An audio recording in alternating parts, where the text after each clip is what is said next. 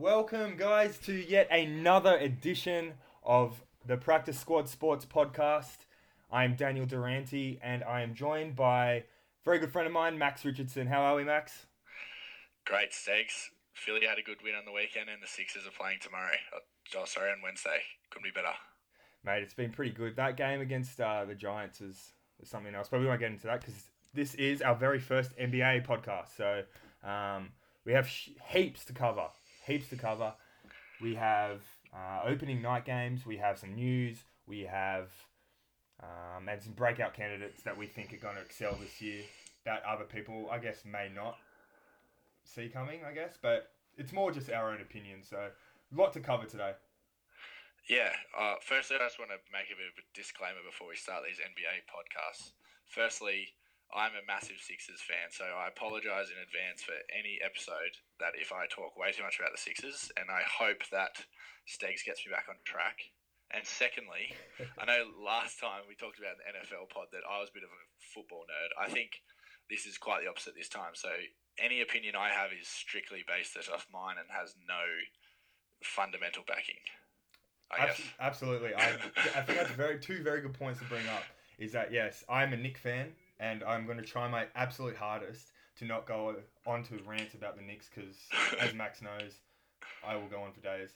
And same thing as Max, these are all my own views. I don't want anyone to, think that I'm getting ahead of myself or, I know a lot. This is all just my own opinion. And I guess, just for a bit of fun. But without further ado, Maxie, let's get cracking. Opening night in, 3 days? Thursday? Wednesday night in the States, so Thursday morning for us. Two huge games, I think 4 pretty big teams, 4 kind of, powerhouses of the NBA. The first game, obviously, is your Sixers against the Boston Celtics. So, I don't know, what do you think is a few things that maybe you're looking from your Sixers, Max?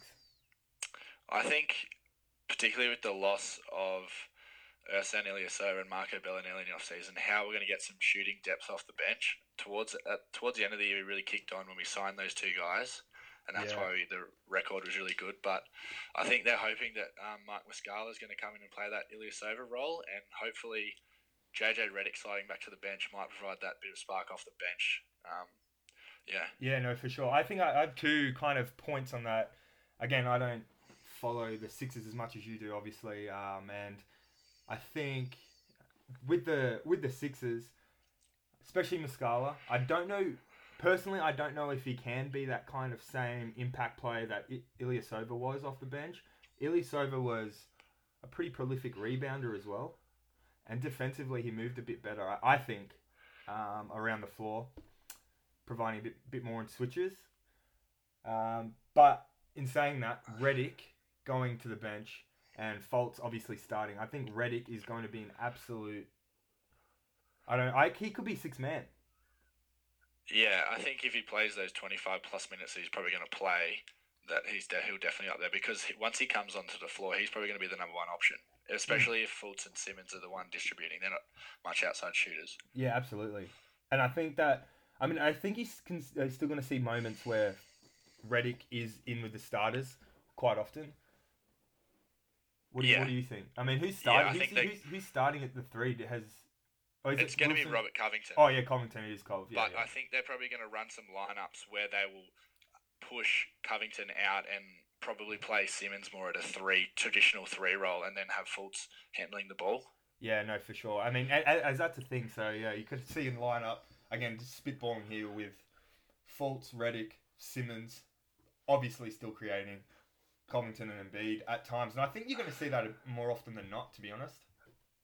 Yeah, I think particularly the way the kind of landscape of the NBA is going, where it's more positionless switching, that you're going to get these more very similar lineups where guys are 6'10" and... Yeah, exactly, for sure. And especially seeing as, I think, obviously another year under Embiid's belt, and he had a healthy year for the most part, obviously. He only missed a few games. And just having Simmons, he looks like he's put on 10 pounds. I could be wrong. I'm just saying, I'm going off Instagram photos, honestly. He looks a lot stronger than what he was last year. looks in unreal shape, and I think that's going to pay dividends, especially in like a kind of a drive and dish type role, which is what his game is. Yeah, and more so just on Embiid, I think this is probably his first proper off-season where he's been fully healthy and he's been able to practice every single day. Yeah. Which is going to, I think, pay off particularly down the stretch. Yeah, no, absolutely. And I think that's one of the things that the Sixers will quite obviously need is for Embiid, who I think is maybe their most impactful player. That's not discrediting Simmons, or I'm not trying to compare one or the other or trying to say one's better than the other. I just think what Embiid does in the center of the center position is kind of unparalleled, especially with his skill set.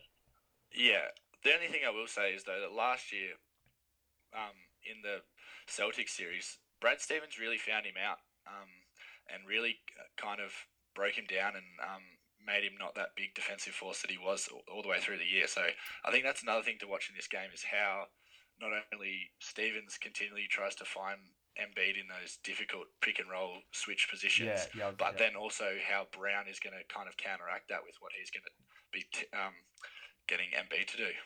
Yeah, no, I agree, and I think Stevens is that coach that, as you said, can see, I guess, faults in certain teams' lineups, and I think Embiid bring him outside, I guess, and having what generally would be Horford out in a pick and roll position, he's going to have more trouble guarding. Because this is another point I want to make, by the way, Max. This is a rant. This is a sidebar I have to bring up because it frustrates me. Every team switches on pick and rolls far too much, and I don't understand. With a little bit of effort, you can get around screens. Again, I'm no coach. I'm no expert. I just always taught to fight around screens playing basketball growing up.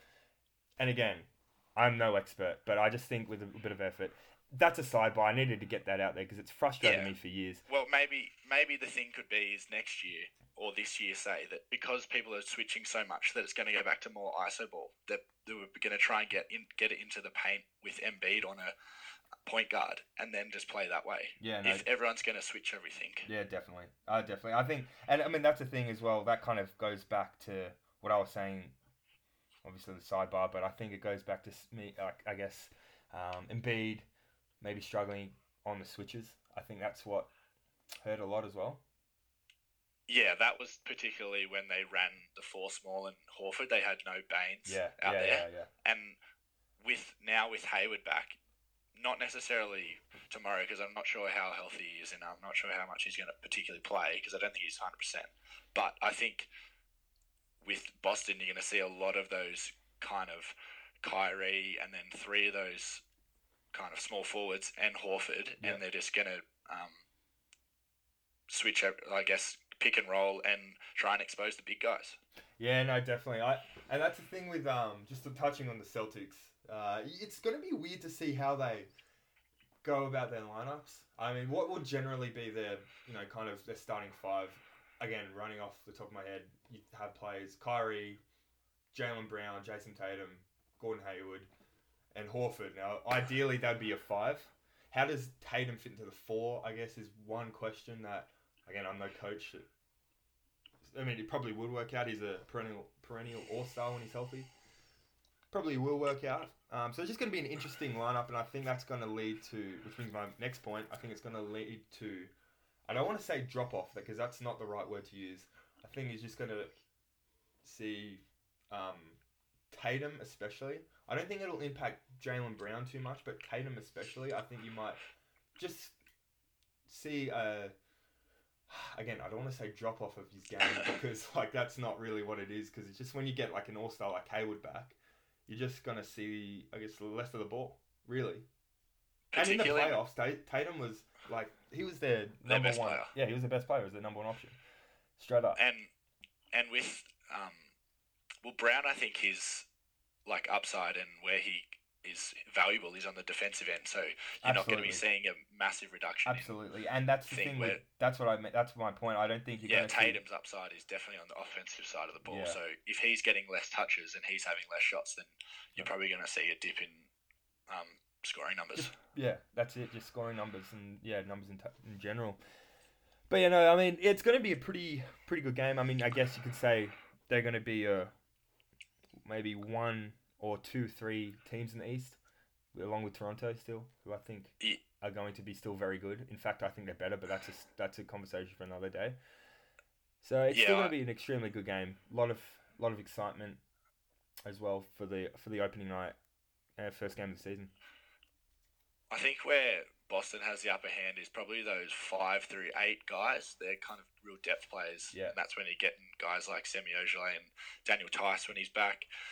They're probably going to be providing a lot more upside than what Philly can bring to the table. Yeah, I think it could be effectively a toss of a coin for the top 3 when you've got guys like Simmons and Embiid. Yeah. But I think it's that depth, and particularly those kind of down the stretch, end of the third, start of the fourth, when Boston gets on one of those runs, and then they can just bring the starters back in and pretty much finish it off. Yeah, no, absolutely. And Ojeleye is one of those guys that is just an absolute hard night of a defender. Took it to LeBron last year as well. So, moving on to our next game. Don't want to get caught on one game for too long. Next game, Thunder Warriors. Thunder at Warriors.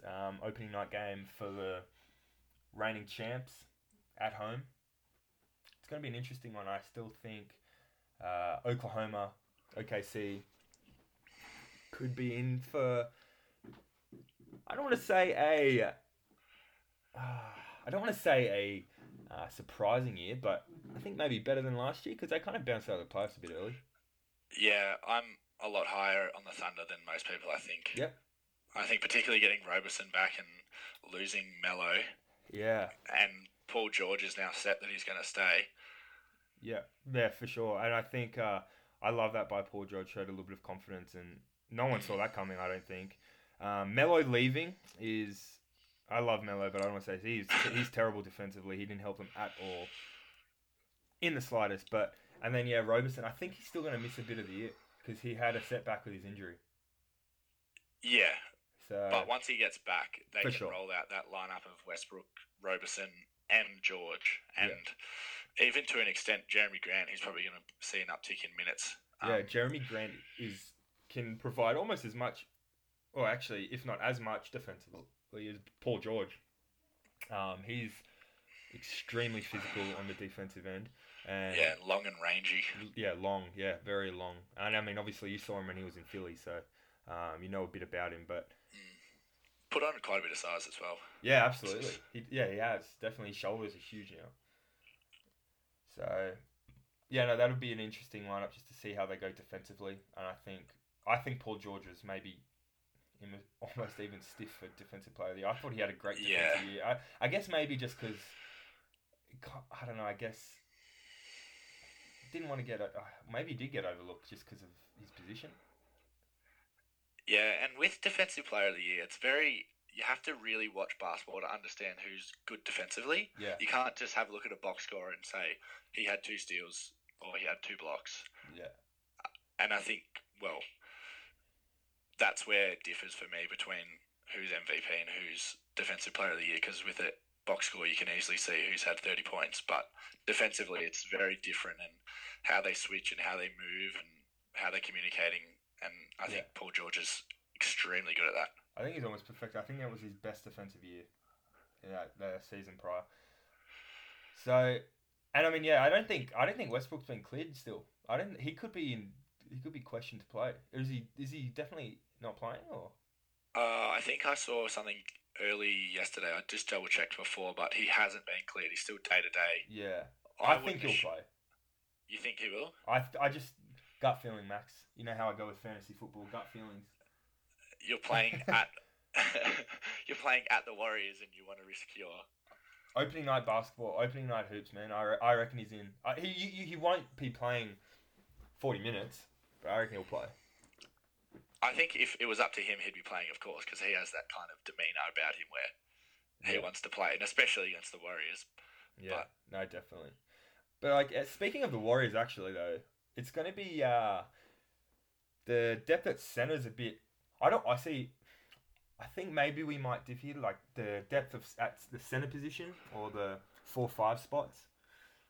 I don't think they're in trouble. I mean, obviously Cousins isn't playing still with the Achilles.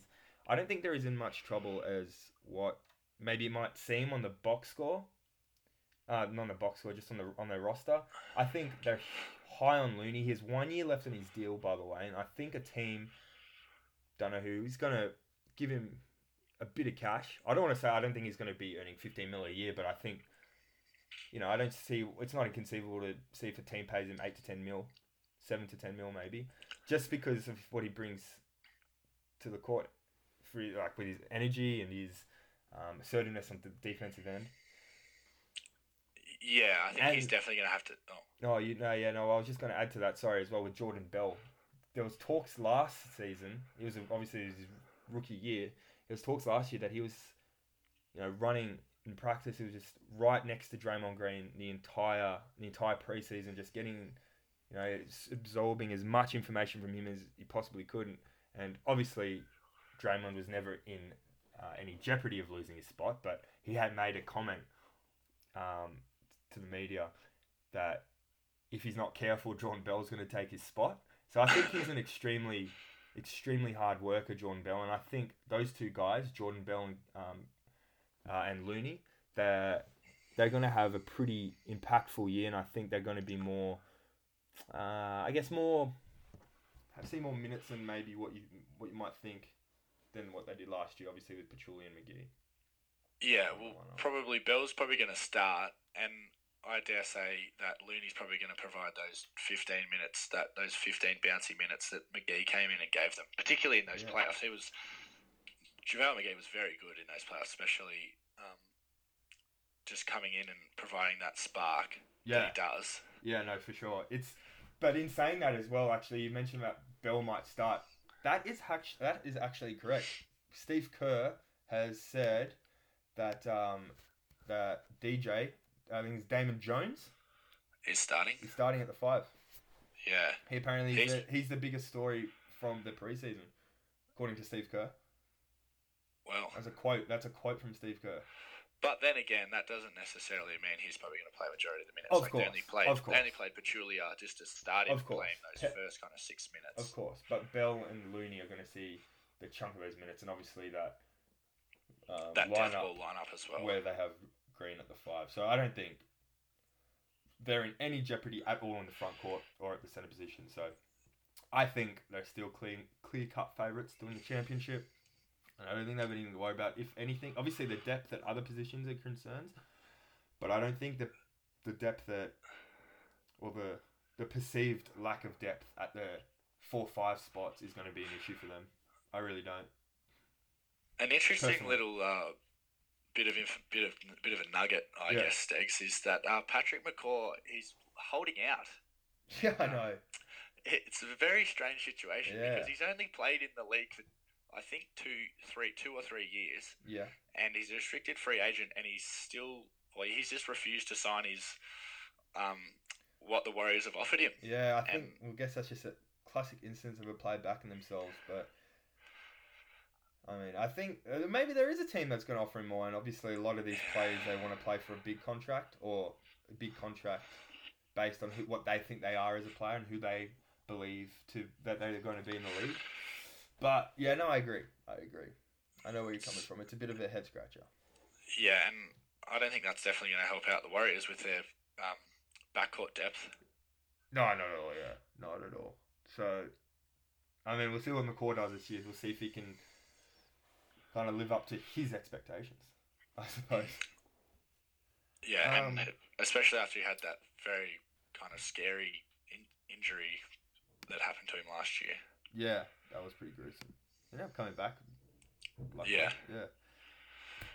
So yeah, they're the 2 opening night games. Extremely excited for regular season hoops, to say the least, Max. And I know you're the same. Yeah, just one last thing on the Warriors. Last year, there was a bit of perception that, and I guess maybe you could say that the Warriors, they kind of cruised during the regular season and allowed the Rockets to almost take that first spot.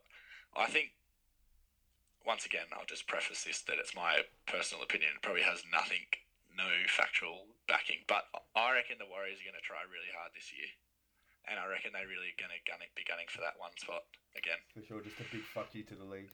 Yeah, and especially with that decision about KD, what he's doing up there looming, and also that kind of scare that the Rockets gave them in the conference finals before. For sure. Chris Paul was injured, that they've, not necessarily their windows closing, but other teams are kind of figuring them out to an extent. Yeah, and also just the fact that, and I've said this all along, I said this to a lot of different teams, a lot of different people, sorry. Any team that's not like, I guess, building for this post-Warrior era, whether that's after this year or 3, 4, 5 years' time, I think they're a bit obsolete.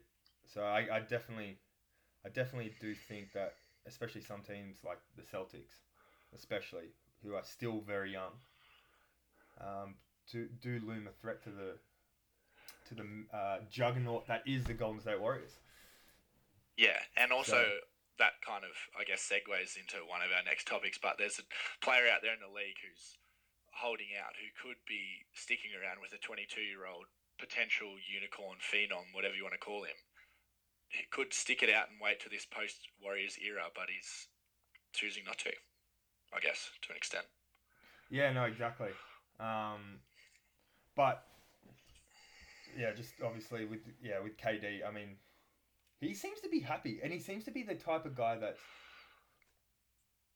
a bit of a. I don't mean this in a bad way, because I don't like knocking any player or talking down on anyone. Or he seems to be a little bit sensitive.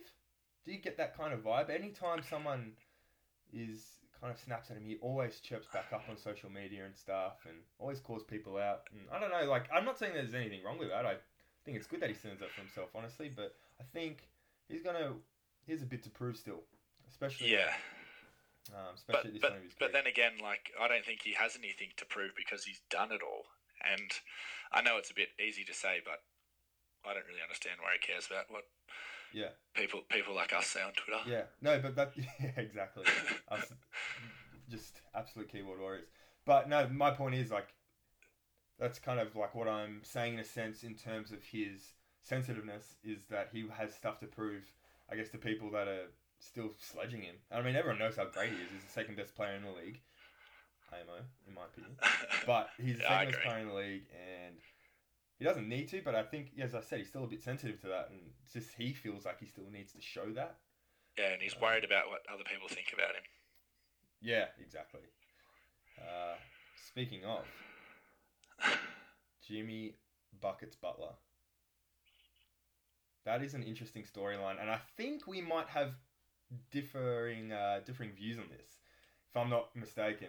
What do you think of the debacle? I can understand where he's coming from. Yeah. But I guess I touched on it a little bit earlier. You've got a guy in Karl Towns who's 22, potentially could be putting up numbers like 28 and 14 in a couple of years when he's in his prime. Yeah. And the Warriors, they're not getting any younger. And you have a guy who doesn't want to get paid a bit under the max because he wants to make that he wants that $190 million contract. Yeah. And I don't understand it from his perspective. Yeah, I mean, it is, because you can look at it either way and understand, like, the good and bad side of it. Especially from the money standpoint, where he's a guy that he's going into what will be his last contract. Yes. Like his last big contract, I mean. Because what and especially the player he is. Yeah, exactly. He's not an outside shooter that can play till he's 40. No, but in saying that, he's a guy that came into the league defensive-minded, and still to this day is still one of the top premier defensive players in the league. I don't think there's no disputing that. He's worked tirelessly in his game. There's stories of his off seasons and how he's just constantly training, working out, playing pickup games. Kind of goes under the radar as well. He's not one of those guys that posts it on social media. So he's worked on the offensive side of his game. And I think a lot of players know that obviously the back end of the career they need to develop that outside shot, which LeBron has done. MJ did it. Even Jason Kidd as well. Just a couple of players that came to mind, sorry. So I don't think. I think it's his last big contract. Is my point. Like it's his last. He wants that max, and because he wants that to set him up going into the back end of his career. Is he 29? Yeah, I guess the way I kind of look at it is from Minnesota, or from Jimmy Butler's perspective, if they pay him that $190 million, Yep. then they have no other money to surround him with any talent, effectively, apart from those three. And Yeah. so then then the argument could be, oh, well, you didn't surround me with enough talent. But then, in the same sense that if they don't pay him, he feels like they don't want him. Yeah. I can't see where there's a win in this situation. I know. Honestly. I know. And especially seeing as obviously Towns just, as you signed that huge deal. But Wiggins is like the type of player. Teague, actually, I'm going to start with Teague because they brought him in, obviously wanted to sturdy up that point guard position, and when Rubio went to Utah. And I don't know if I rate him too highly as a point guard in that kind of system. I think he was great in Atlanta, deservedly an All-Star. I don't know. Yeah, I don't think Jeff Teague's worth $90 million. What he's getting paid. He's not worth $90 million. Thank God for your. I love that you love numbers because you have all these stuff lined up, all these numbers lined up that I can just digest. Nah, but yeah, I don't know if I rate him as that type of a championship point guard, I guess. But Wiggins is the type of player. I was huge on him coming in, and in high school as well, and going into Kansas. I was always just kind of an Andrew Wiggins fan from when Slam Magazine did a feature article on Andrew Wiggins when he was in high school, and since then I had fallen in love with him. But he still hasn't shown too much, and I think there's a couple of reports of him maybe not caring as much in practice and stuff. Yeah, I think that also extends to Towns. Is that there's kind of this generational divide between Butler, who's a very much grind it out and everything you earn what you get kind of motto, and then there's these two young guys in Wiggins and Towns who are very much social media, that they're extremely talented, so they might not think they have to work as hard as Jimmy Butler. It's almost an age gap. It's only 7 years. 6 years or something. Yeah, 7 years. It's not even that much, but it's just that age gap and I guess where the game is currently with all the players. And then Towns, I mean, you hear the story about after that infamous practice. So we actually probably should have covered that for maybe some listeners who aren't listening. So I'm just going to give a quick rundown. So Jimmy Butler requested a trade from the Timberwolves. Essentially, the Wolves didn't find a trade and didn't pull a trigger on any trade, and he came into one of Sorry, can I interrupt? Yeah. Mistakes? Yeah. I saw it reported by the great man Adrian Wojnarowski that the Minnesota Timberwolves actually did have a trade partner, and it was the Miami Heat. Yeah, and they were going to send Butler to the Heat for Josh Richardson and a protected first, until right at the last minute when Scott Layden, who's the Timberwolves GM, asked for a sweetener, and he wants to get off Gorgie Deng's contract, currently 4 years, $62 million, which is $16 million for Gorgie Deng is way overs, and I think that's when Pat Riley, the president down at Miami, was like, "Nah, we're not doing this." Yeah, and then obviously we've had this infamous training disaster. Yeah, exactly. Where he came into bungle or whatever you call it. Yeah, where he came into one of their practices absolutely hot. He was irate. He was calling everyone out. He had Towns backing him down in the post. Butler saying stuff like, "You can't guard me. You can't do shit against me." And then Towns supposedly passed the ball out. He was calling Tom Thibodeau out. He was calling the GM out. He was calling everyone out. He was irate. And essentially, apparently what happened is getting my next point with Towns. Apparently what happened at the end of that. So Towns, their corner piece, I guess, the franchise player, their future.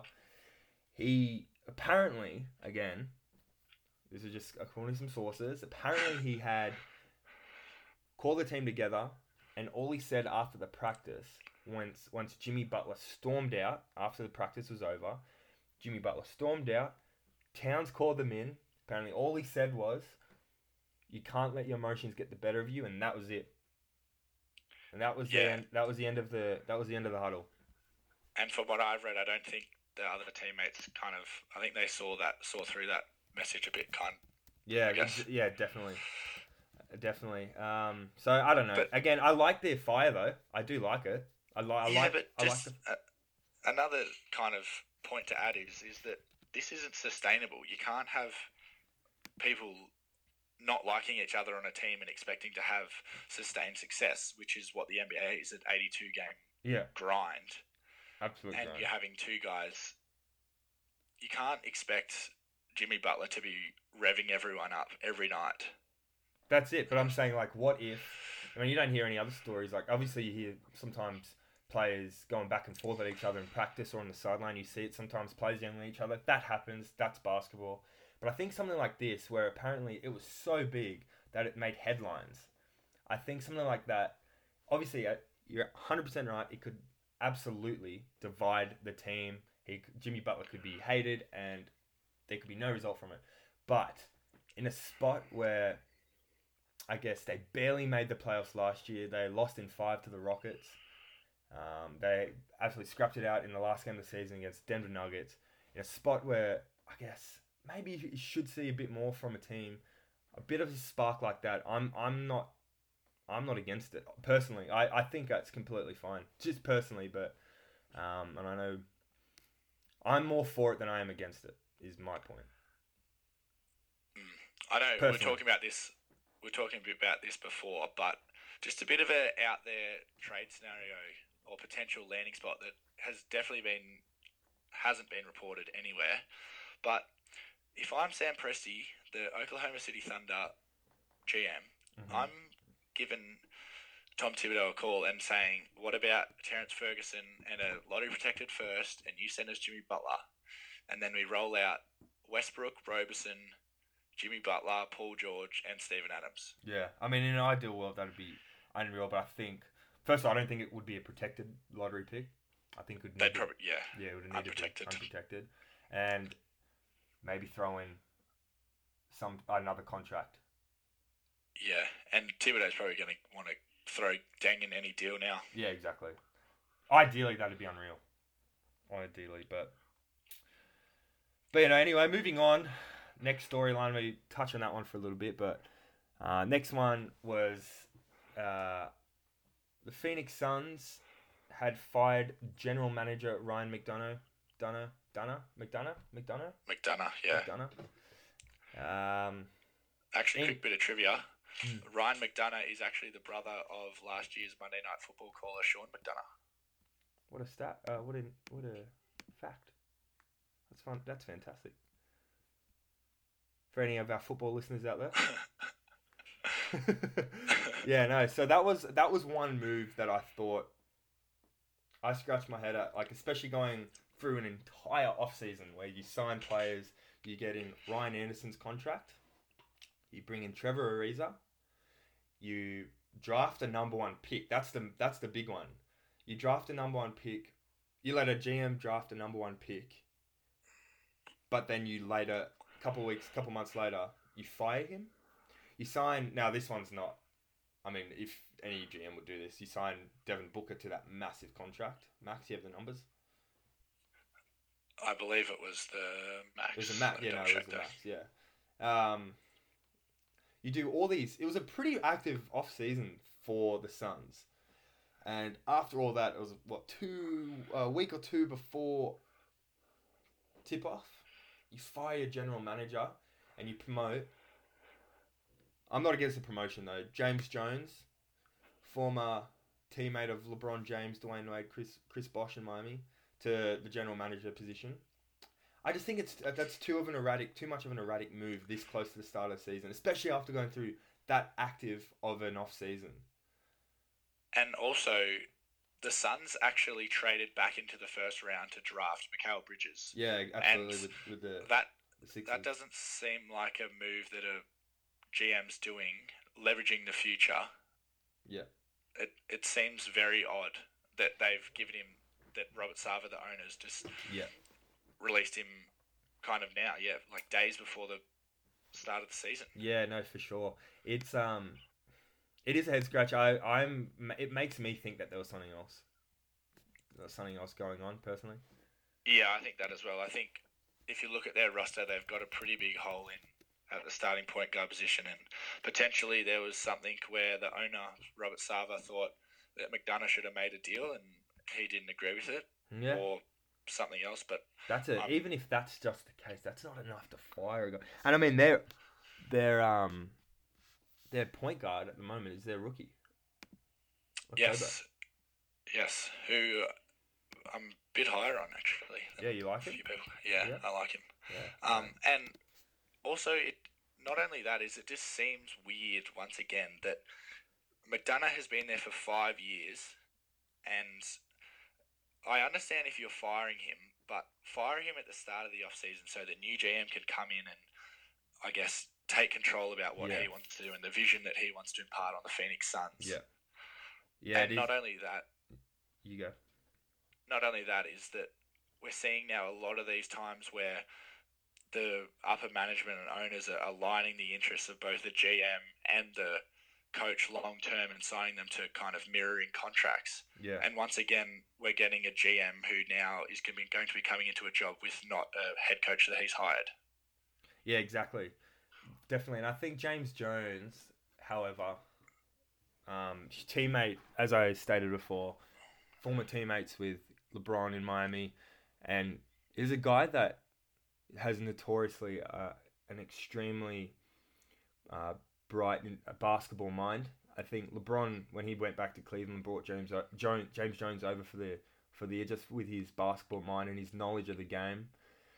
So I don't think, and it also brings a youthful mind as well. Feel, yeah. Yeah, youthful feel to the organization, especially seeing as James Jones is only 2 or 3 years out of the league, so he's still relatively fresh out of the league. But in saying that, has no general manager experience. Yeah, being in a locker room and being in a front office, I would assume would be extremely different. And yeah, it just seems strange that they've gone for someone with no experience. Yeah, absolutely. He did have a tiny bit of experience. Yeah, with the basketball ops position. Yeah, it's very similar. The president of basketball operations, I think he was. If I'm not mistaken, I probably am wrong, but kind of similar to that GM role. And it probably is worth mentioning, James Jones is actually only the interim general manager. Could get promoted to the full-time general manager, who knows? Wouldn't surprise me. Feel like that's a thing that you probably would do. You re-sign the guy that is the guy who's replaced the guy you fired after 5 years. So, but Igor Kokoshkov, he's a coach. I think he was rostered for a head coaching role. He's been rostered for one for a while. He probably should have been. I'm surprised he hasn't been picked up already. But coming from Utah. Yeah, assistant at Utah and also the Slovenian national head coach. Team. Yeah. So, yeah, it is a head scratcher. I think there has to be something behind it. Ryan McDonough getting fired, but I guess we won't know. That's just unless something comes out. So, but yeah, no, there are a couple of just quick news points that we had. I was going to touch on now just a couple of, I guess, the rookie class, maybe some expectations or our expectations again, all our opinion. That we may have on some. So Max, did you want to lead us off with something that you had in mind? Yeah, starting out at the top, I don't understand why the Phoenix Suns took DeAndre Ayton. That might be, I don't know if you probably disagree with that, but I think he definitely has the offensive side to his game. But like we kind of touched on a bit before, the game's coming very positionless. And I think he's going to get caught out on the defensive end. And he did show defensive flaws at Arizona last year. Yeah. And not only that is, there's a 6'10" guy who can handle the ball, shoot off the dribble, played professionally, played against NBA talent. Yeah. Not only did he play extremely well at the Eurobasket and in Luka Doncic, and they don't take him. He was the best player in the league, by the way. He was the best player in the second best league in the world, and he won the MVP at 19. So, yes, I agree. So, okay, I said this to you, Max. I remember we had a disagreement because I was I'm in the exact same boat as you. I said Luka Doncic is the best player in the draft. But from the standpoint of drafting 8 and 1, I understand it. He's a force. He runs the floor. He shoots. He obviously stretches out. He moves so well. His footwork is pretty impeccable for a guy his size. And you're right, defensively there is still a bit to work on. But let's not forget that there is a player on the Phoenix Suns roster by the name of Tyson Chandler, who is a former Defensive Player of the Year, at the center position, that can probably teach him a thing or two for the next 1, 2, 3 years before he probably retires, maybe. And then I know that Chandler has a great rapport with Devin Booker. So I can see Tyson Chandler going into a coaching role once his playing days are over and sticking around, and he's going to be able to, I think, get Ayton into, build him into the defensive player that what his skill set will allow him to be.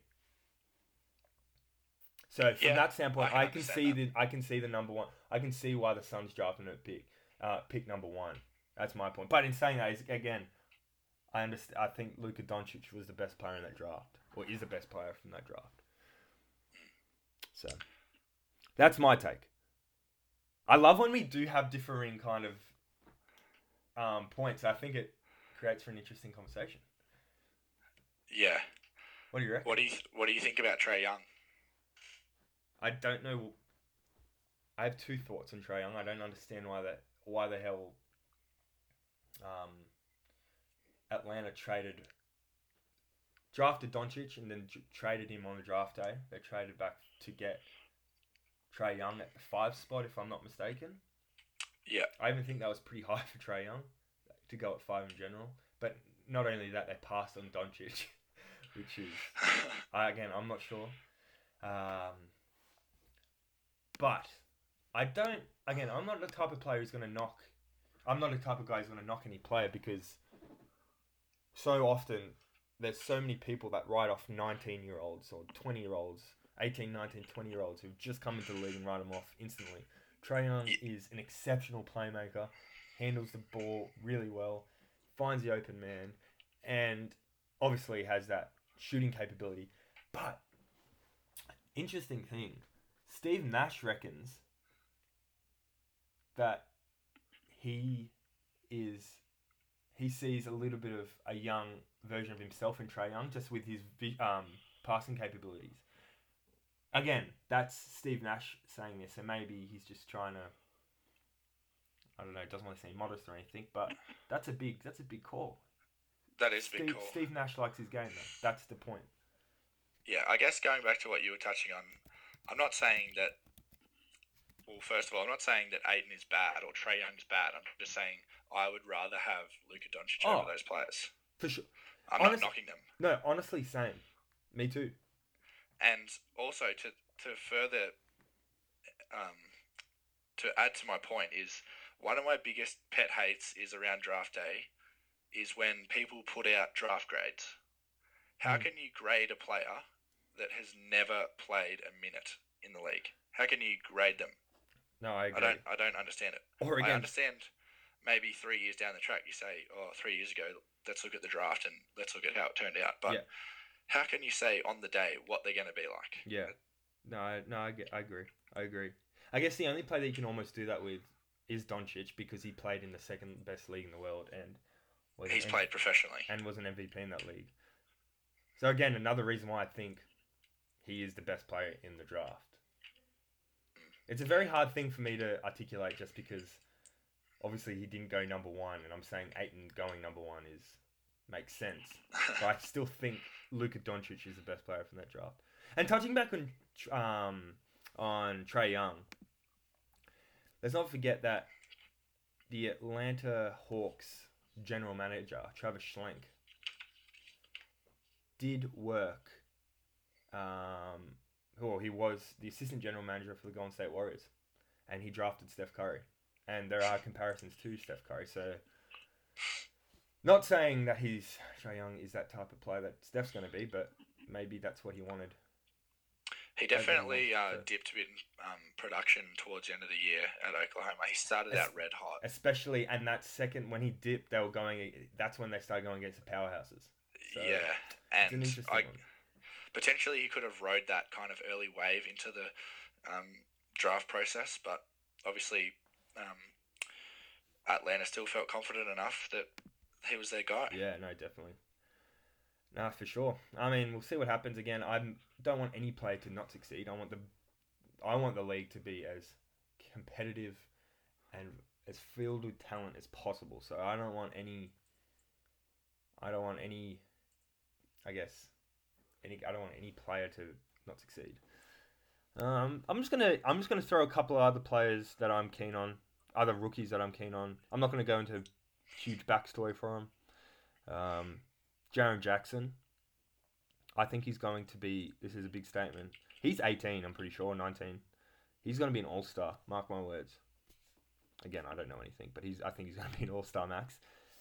Especially on the defensive end. Defensive end, I think his range and length is and particularly. Yeah, for sure. And Marc Gasol's still down there, who is a perennial or defensive type player when he's healthy, of course.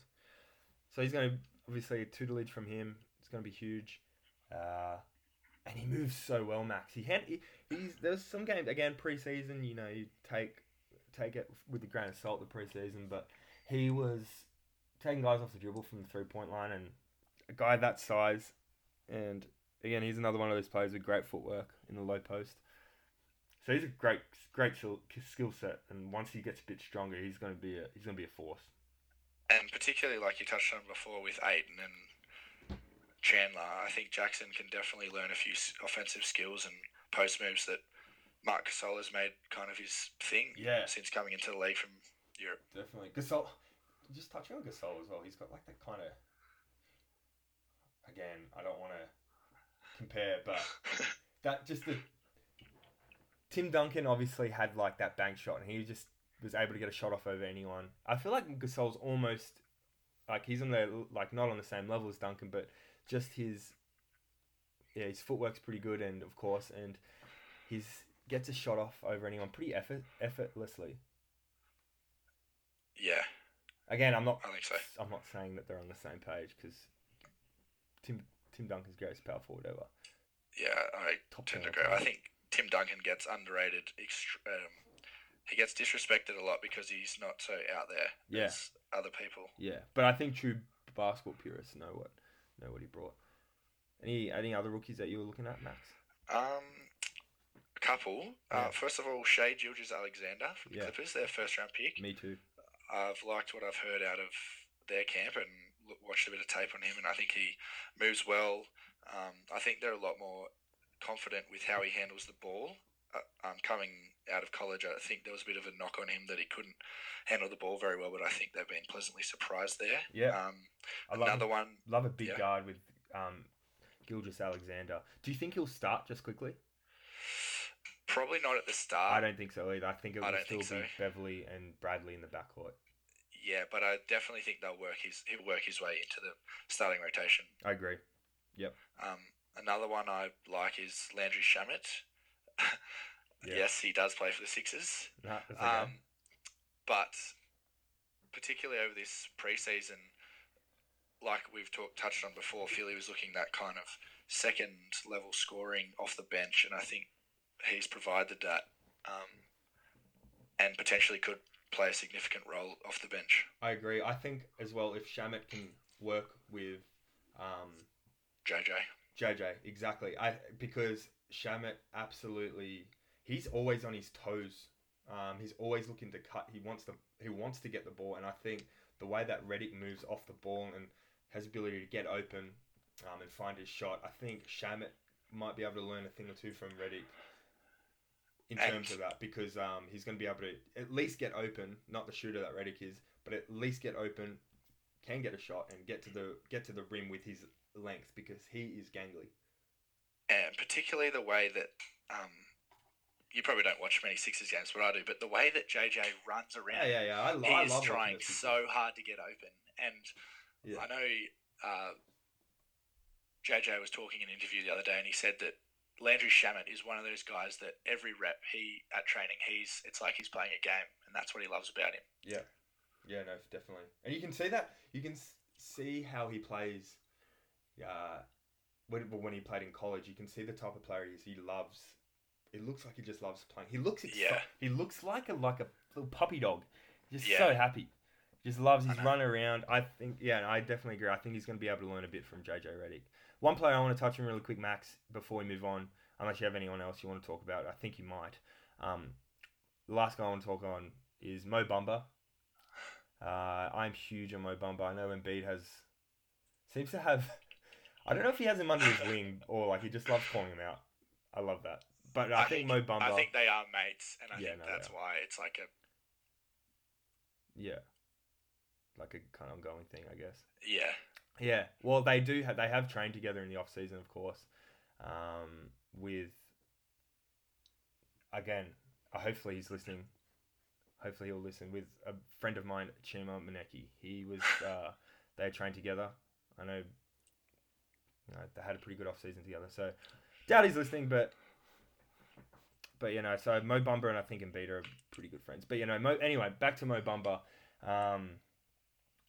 Defensively, obviously, he worked on his jump shot over the kind of summer and towards the end of his college season at Texas.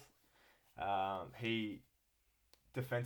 he does, and what I love with the shot blocker, he's a great shot blocker, but not only that, he keeps the ball in bounds when he blocks shots, and that's an underrated asset. It's one of those fundamental things, Max, that kind of need as a. I think Porzingis does again. Nick fan. I know. But Porzingis does it where he blocks shots, but he keeps it in play, keeps it in bounds. Almost just palms it instead of swatting. Yeah, exactly. So that's a huge skill set. That's like what I've seen of Bamba that I love. So that's my take on Mo Bamba, and I think he's going to be a pretty good player down there in Orlando. Yeah, and also just that defensive length that they're going to have, I guess, in 3 years when they're rolling out Gordon, Jonathan Isaac, and Mo Bamba, that is freaky. Yeah, no, absolutely. I definitely agree. And I think, speaking of Jonathan Isaac, kind of leads into our next segment, actually. One of our segments is a couple of, I guess, players or teams that we think are going to surprise some people this year. Again, according to us. So take it with a grain of salt. But Jonathan Isaac is one of those players I think he's going to have a breakout year, I guess. This will be his third year. Came into the league very skinny, not a lot of muscle, quite weak, but he's noticeably a bit bigger. And I think he's going to be a lot more aggressive on a team with not much of a scoring punch anywhere outside of Evan Fournier and Aaron Gordon, of course. Vucevic is a bit erratic, but I think Jonathan Isaac is going to really step up and take a much larger scoring role specifically, I think. Yeah, and you started to see that towards the end of last year. He definitely came on a bit, which I think is definitely promising for Magic fans. Yeah, definitely. But I guess speaking of other players that kind of, might come through is John Collins. John Collins. Yeah, for the Atlanta Hawks.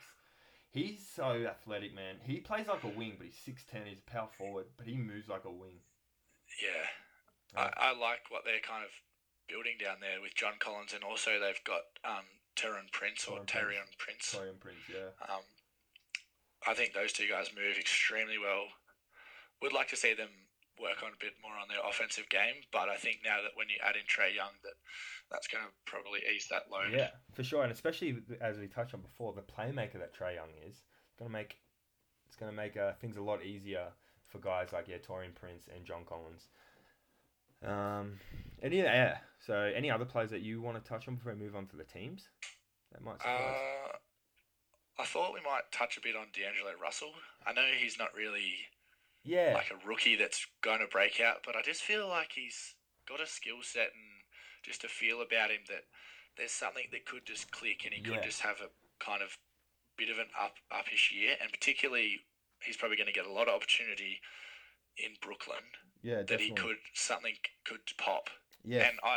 And just a side note, I love Kenny Atkinson. Love Kenny Atkinson. Yeah, I agree, 100%. I think he's been put into a situation down there that's a tough one, obviously, with the state that the Nets are in. But again, you can only wish for the best for a team, and I think the Nets are definitely on the up, and I love to see that. But yeah, D'Angelo Russell, he's got a bit of a swagger about him at times. It got him in a bit of trouble in LA, as we know, with Nick Young, and the comments stated there. But that's neither here nor there. He seemed to have worked on his ball handle. The Knicks played the Nets twice, so this preseason. So I've seen a bit of the Nets in the preseason, and he seems to have worked on his ball handling in the pick and roll. He's found it a bit easier to get to the rim or find the open man, or even get a shot off, which is the main point I want to make with D'Angelo Russell. D'Angelo Russell didn't have much. He never got much leverage off the ground when he shot. He was almost flat-footed. He hardly got off the ground. And especially a guy like that where Towns doesn't really get off the ground when he shoots, but he's a bit bigger. He doesn't really need that height or leverage in his jump shot. But D'Angelo Russell was a player that bit smaller. You need to get your legs underneath you to get a good jump shot off. Fundamental of shooting. And he seems to have worked on his jump shot, and he's getting a lot higher off the ground when he shoots. And maybe taking a page out of Ray Allen's book. But I think that's going to help his shooting numbers go up significantly, and that's going to bring in yet another aspect to his game in which I think he will break out. Yeah, and also that he's going to have kind of a few bouncy wing players in Dinwiddie and LeVert, who's probably going to spread the floor a bit for him. And then they've also got Jared Allen, who's extremely athletic and can move very well, like John Collins and also Isaac and Bumba. Yeah. And having Russell in that as that pick and roll ball handler, being able to distribute to the outside and then to throwing it up to Allen, that they could make a bit of noise potentially. Yeah. Oh, well, maybe not a bit of noise, but I think improvement. I think that's the key, especially with the Nets and the spot that they're in. I think improvements definitely is going to be significant, I think, with the Brooklyn Nets. One last play before we move on to the last couple of teams. We've gone for a while here, but we are nearly done. A couple more topics to touch on. I have Kemba Walker in Charlotte now with James Borrego at the helm and Tony Parker coming over from San Antonio. James Borrego, obviously coming from San Antonio, another one from the Greg Popovich tree, distributed amongst the league. Offensive-minded, which is what Kemba Walker is, and what James Borrego has done coaching is he's all about fundamentals, as what the San Antonio Spurs have been for the last 20 years, obviously just moving the ball. But literally a lot of James Borrego's sets literally just come from pass, cut, and replace the open space. And that's fundamental of spreading the floor and moving the ball. And I think with Kemba Walker, he's a guy, a bit of a slasher, who has worked on his outside shooting, of course.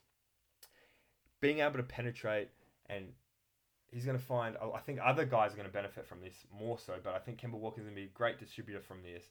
Kemba Walker being able to drive and distribute because of the system and the spacing that James Borrego likes to implement in offensive strategies, and what Tony Parker is going to be able to pass on to Kemba Walker. I think it's going to be a really good head coach point guard tandem, I believe, in the league. And I think Kemba Walker's going to have a pretty good year, to be honest. The only kind of thing I would say against that is that they're probably going to run Marvin Williams and Kid Gilchrist out there at the same time. And I know particularly Kid Gilchrist, he isn't scaring me particularly too much from deep. Yeah, but you're also forgetting Nick Batum. Yeah. Nick Batum, I think, they love Is he going to be healthy? Yeah. I mean, I don't know if he's going to start the year, but I think with Batum and Malik Monk especially, he's very erratic. But he's still out there who can shoot the ball. You have Frank Kaminsky on the outside. And I don't know. I think they've still got shooters out there. I mean, just looking at their roster, I think I think they're going to be able to implement that kind of coaching strategy. I believe. Well, and let's we not did forget see. Miles Bridges as well. He's not much of an outside shooter as well, but again, just driving and kicking and that fundamental basketball that San Antonio Spurs and James Borrego likes to play is just going to space the floor a lot more. Even just get Kemba Walker shots at the rim a lot more. Yeah, but inefficient 2-point shots aren't the way the league's going. Yeah, but you can't really look at where the league's going if you can get an open shot though. That's the point. That's I think what James Borrego's offense is about. He's getting that San Antonio Spur open shot, good look basket instead of just going for threes, I guess. Also, just quietly, Yeah. Kemba Walker's only making $12 million this year, and then he's an unrestricted free agent. Yeah. That's another thing actually. It's one thing to say certain things, but he's made it very clear that he wants to stay in Charlotte. He says he can't see himself playing anywhere else. He's linked with New York, the Knicks, because he's from New York a bit, and he's been kind of asked about it. And of course, players say things like, yeah, I don't want to play anywhere else, and this and that. But Kemba Walker's made it clear on multiple occasions that he wants to stay in Charlotte. Yeah, that's fair. He's probably going to make. He's got 28 year season this year, so he's probably going to have a pretty good contract next time he signs. Yeah, I think so. No, definitely. I do think that Kemba Walker's going to thrive under Borrego, personally. But yeah, moving on. Any teams that you're looking at, Max? A couple of teams, both in the Western Conference. First one, Denver Nuggets. Yeah. I think people forget that last year Millsap missed a considerable amount of time. Yeah. And when he came back, they really kind of turned it on. Mm-hmm. And especially the way they set up under Malone defensively, having Millsap out there. Jokic is a very poor defensive player, often gets lost and bullied. And I think having having Millsap there is definitely going to help out, and it's probably also going to push Will Barton back to the bench, which is probably going to see an uptick in bench production. Yeah. And then you throw in the potential for what you can get from Isaiah Thomas. I'm say that with a grain of salt because he's could be injured, and then also the fact that they got significant value by getting Michael Porter Jr. at 13. He's got back issues, but getting him at 13 I thought was great value. Yeah. But then the problem is with all these teams is there's going to be a logjam from 3 to 11 in the West, and where they stack up is going to how they play each other is going to work out how they stack up. And just with the West in general, there's no kind of easy games like the East. Mm-hmm. Yeah. And that's why I think all these teams, the Portlands, the OKCs, the Nuggets, the Timberwolves, they're just going to find themselves tough game after tough game. And a Tuesday night is probably going to play into how they stack up at the end of the year. Yeah, no, for sure. I think you hit the nail on the head with that with the Denver Nuggets. I think Thomas, if he's not healthy, if he's not playing where he was or how he was when he was in Boston, he's an unathletic 5'9" guy in the NBA.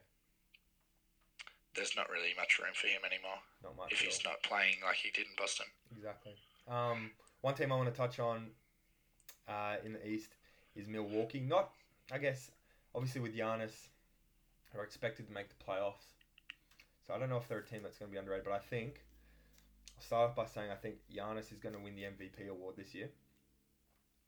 I think they brought Mike Budenholzer from the Atlanta Hawks over. He was a hot commodity in the off season, linked with Phoenix, the Knicks actually, and of course Milwaukee.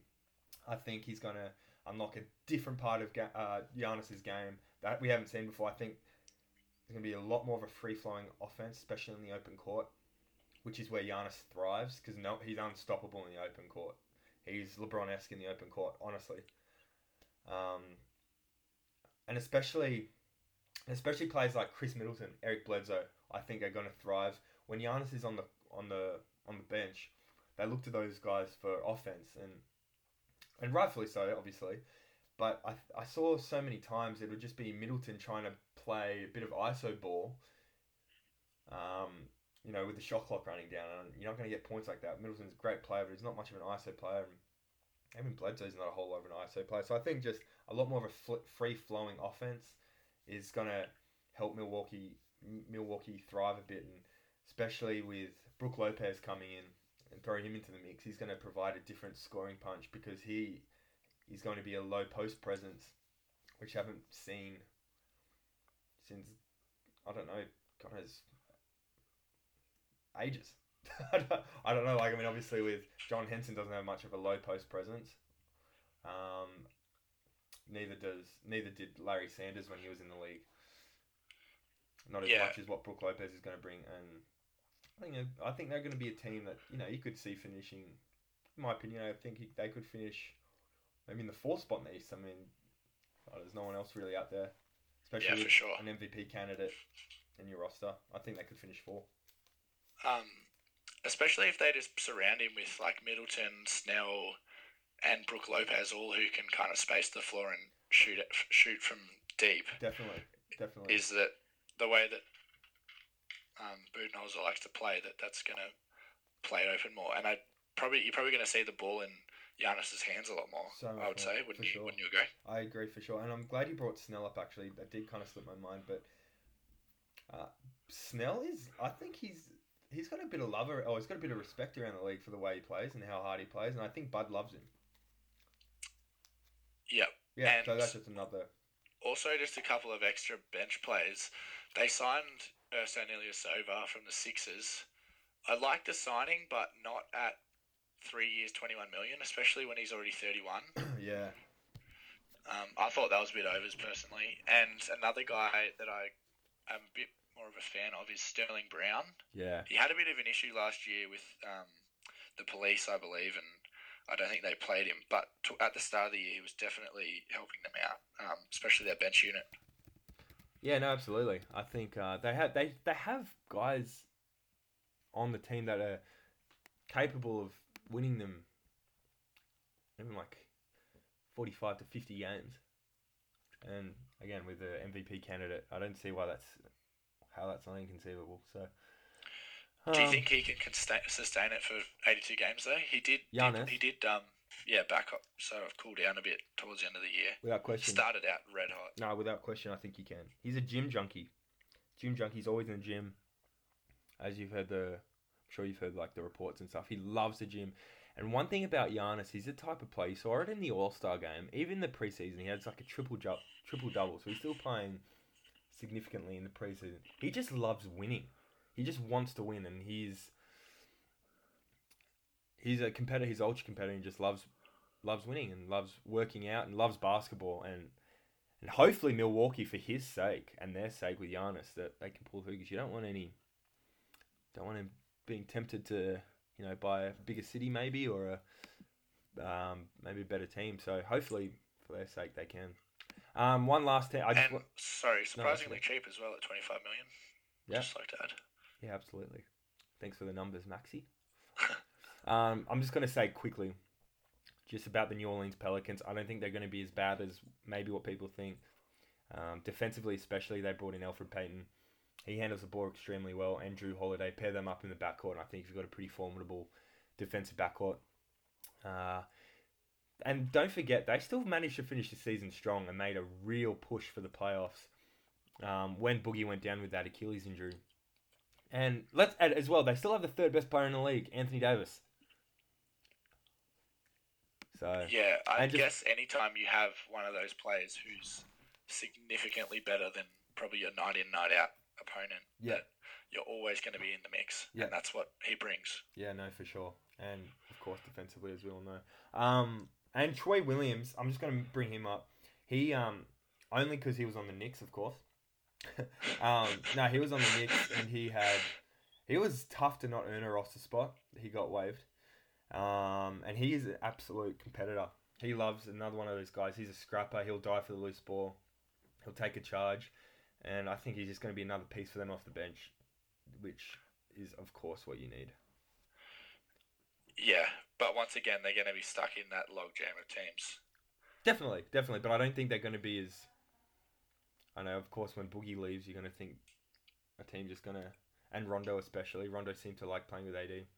Are you picking them to make playoffs? Yeah, they'll make the playoffs.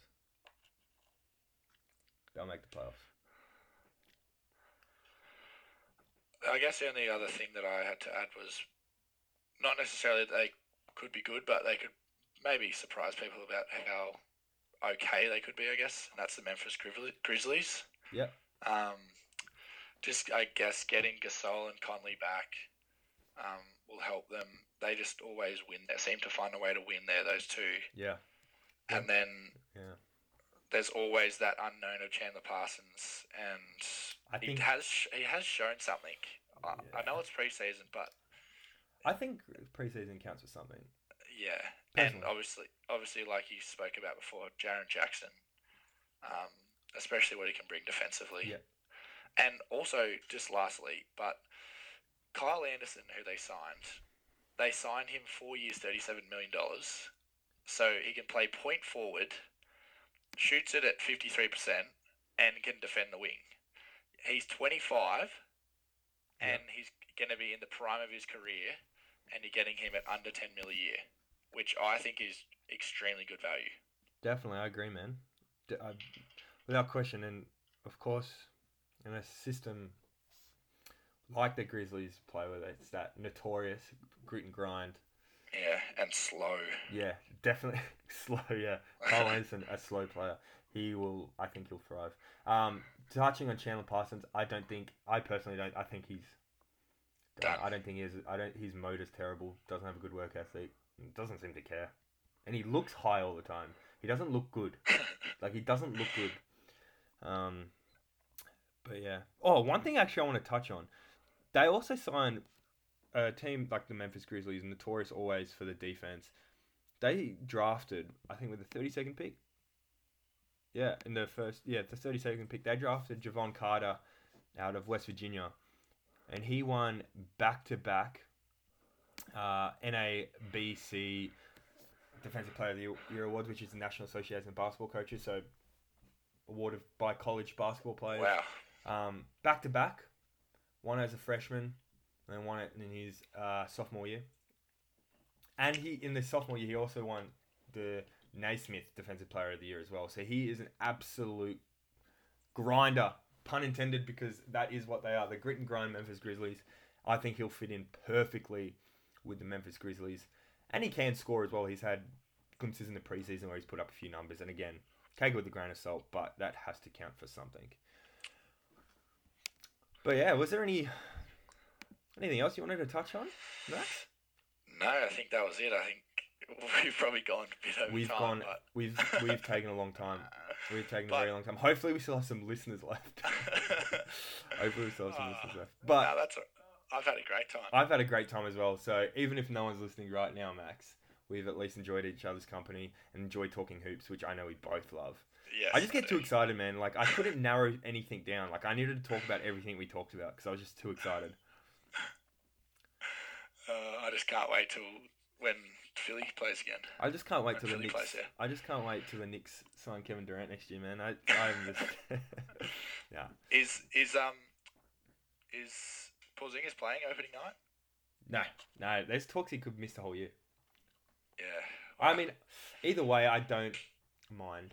Because we still have our pick next year. Yeah, RJ Barrett. It could be nice. Yeah, I think he's a hype train. I'm not going to get into it.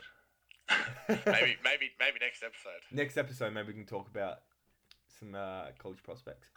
But yeah, anyway, Max, thanks heaps for coming on and chatting hoops with me. Always a pleasure with you, man. Well, I guess you didn't really come on, quite frankly. We're making this a regular thing. one or two, we're going to looking at doing 1 or 2 pods a week. We still need a name. We're thinking, I love the Hungry Dogs pod. Yeah. In homage to Chase and Kelsey, Philadelphia Eagles center after his notorious speech.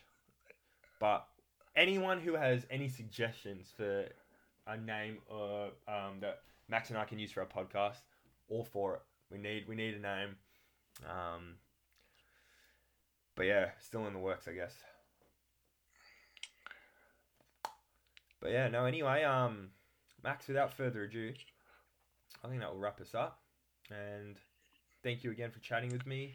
And we will talk to you all soon. Thanks, Stegs. Go Sixers. Absolutely, mate. And we will be both tuning in, I'm sure, on Wednesday. Or Thursday. Anyway, mate, have a good one, and I will talk to you soon. Thank you.